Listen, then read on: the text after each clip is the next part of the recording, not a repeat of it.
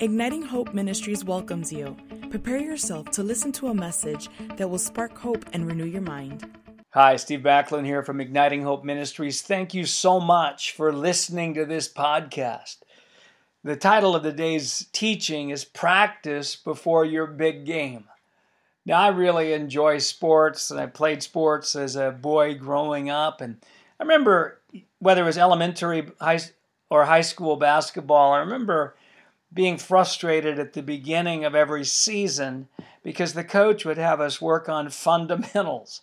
Called them fundamentals, the basics. He'd have us practice things like dribbling with each hand. We'd even wear glasses that had that prevented you. They were half glasses so that you couldn't look down, so you could learn to dribble without looking at the ball. We had to shoot lay-ins up at the basket with both hands. We had to learn how to rebound and get the ball that was shot by others or ourselves and how to get position to do that, and just learning and footwork. And I was thinking, Coach, I want to play. I just want to play in the game. I want to do the stuff. I don't want to waste time with these fundamentals. I learned them once many years ago. Why do we need to go over them again? And then I became a coach. And as I became a coach, I realized that it's important. The reason that you practice the same things over and over and over again is so that when you get into a game situation, you will automatically do it without thinking. You do it by instinct. You do it by reaction. You don't have to think, I'm going to shoot with this hand so the opponent can't get it. You're going to remember how to move your feet and all of that. And that's really the purpose of practice. So we don't want to devalue practice in sports, and we don't want to devalue practice in our spiritual lives. So much of what's happening in our lives right now is just training and preparation for our prophetic destiny in the future. You know, it says in Philippians 3:13, Paul said, one thing I do, forgetting those things that are behind and reaching forward to those things that are ahead. Now, all of us have those things that are ahead. It's called vision for the future. And the Bible says, without a vision, the people perish. And vision for the future gives purpose for the present. The more vision I have for my future, and the more I know I'm being prepared for something bigger than what I'm doing right now, I'm being prepared for greater influence in the days ahead, then I understand that everything right now is practice or training for that. Again, vision for the future gives purpose and it gives power for the present. And so as we know that, we understand that pretty much what we're doing right now is we're in practice. And we're learning how to do things in the Lord so that we can get them so down that we won't even think about it. When we get into the game, when we get into pressure situations, the moments that count in our family, the moments that count in our personal lives, the moment that counts in our ministry or our business, job, wherever we're at, we won't have to just think about it. It'll just come.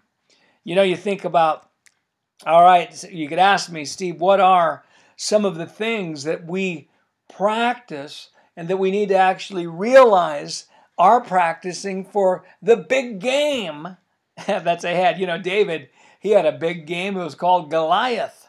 That was his big game, and he was practicing out there in the fields with the sheep and with worship music and playing with slingshots, and you know, just his whole attitude and his way of thinking. He was practicing out there, so when the big game came, he didn't even have to think. You know, when he heard Goliath taunting and defiling the name of God, he didn't take 5 minutes to think through what he should do. It was his absolute instinct. It was absolute because he had practiced so much. It just came to him. So here's some things that we can practice. You know, one of the things that I practice is my response to things. The Lord told me many years ago, He said, Steve, your response to something is almost always more important than this something.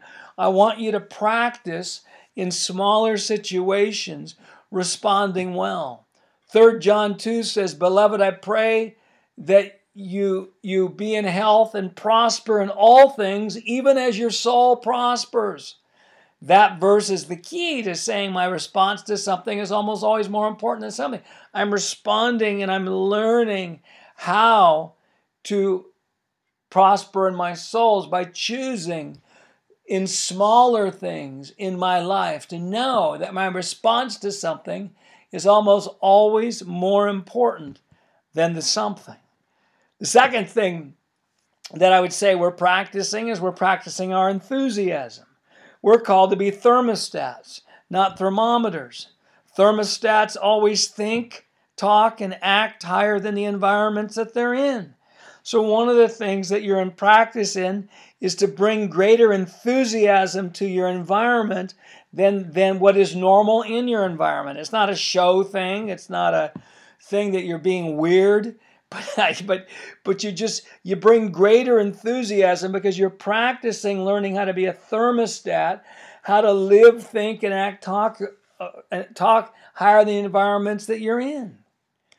A third area where we're in training is our joy.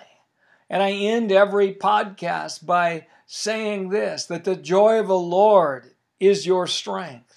There's no convenient time to have joy. We don't need joy at the end of the battle. We need joy in the middle of the battle. And there's always going to be unresolved situations in our lives. There's always going to be uncertainties in our lives. And the greater responsibility we get is the greater unresolved situations there are and the greater uncertainties that there are. So that right now we're in training. We're in training of how to have joy with unresolved situations and uncertainties for our future. And today's the day for that.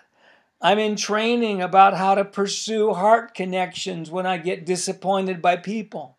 I'm in training of how not to withdraw from people when I'm disappointed in them, or when I feel threatened by them. I'm in training of how to pursue heart connections. Certainly, I'm not talking about pursuing heart connections if you're being abused or whatever.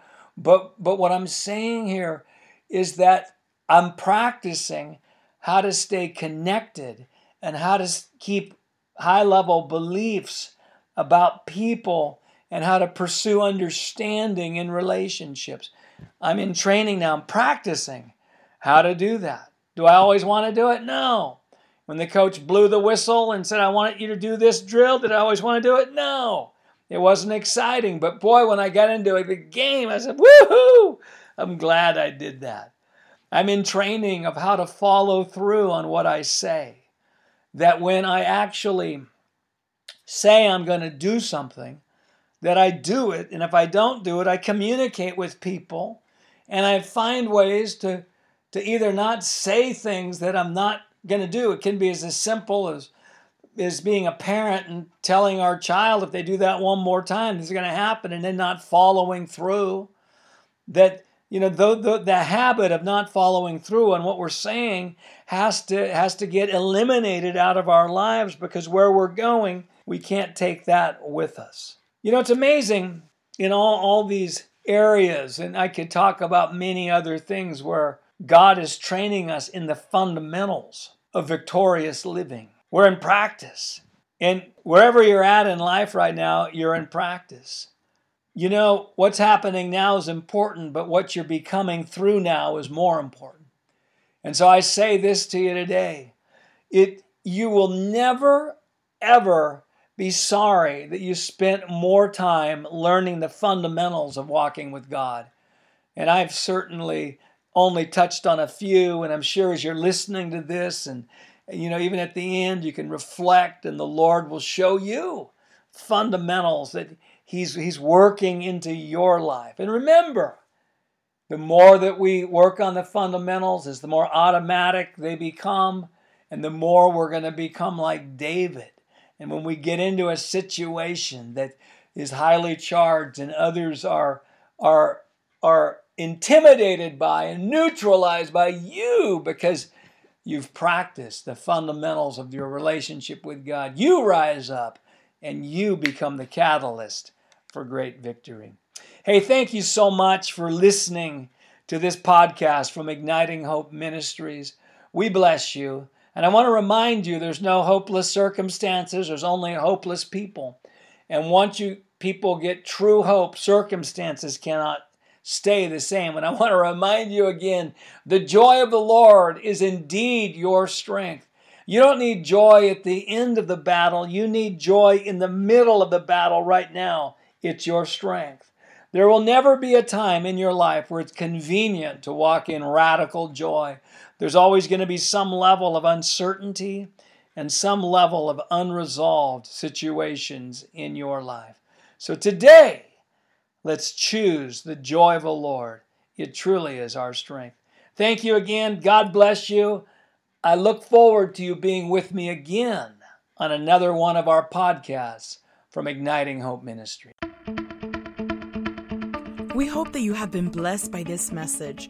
For more resources, you can visit our website at ignitinghope.com.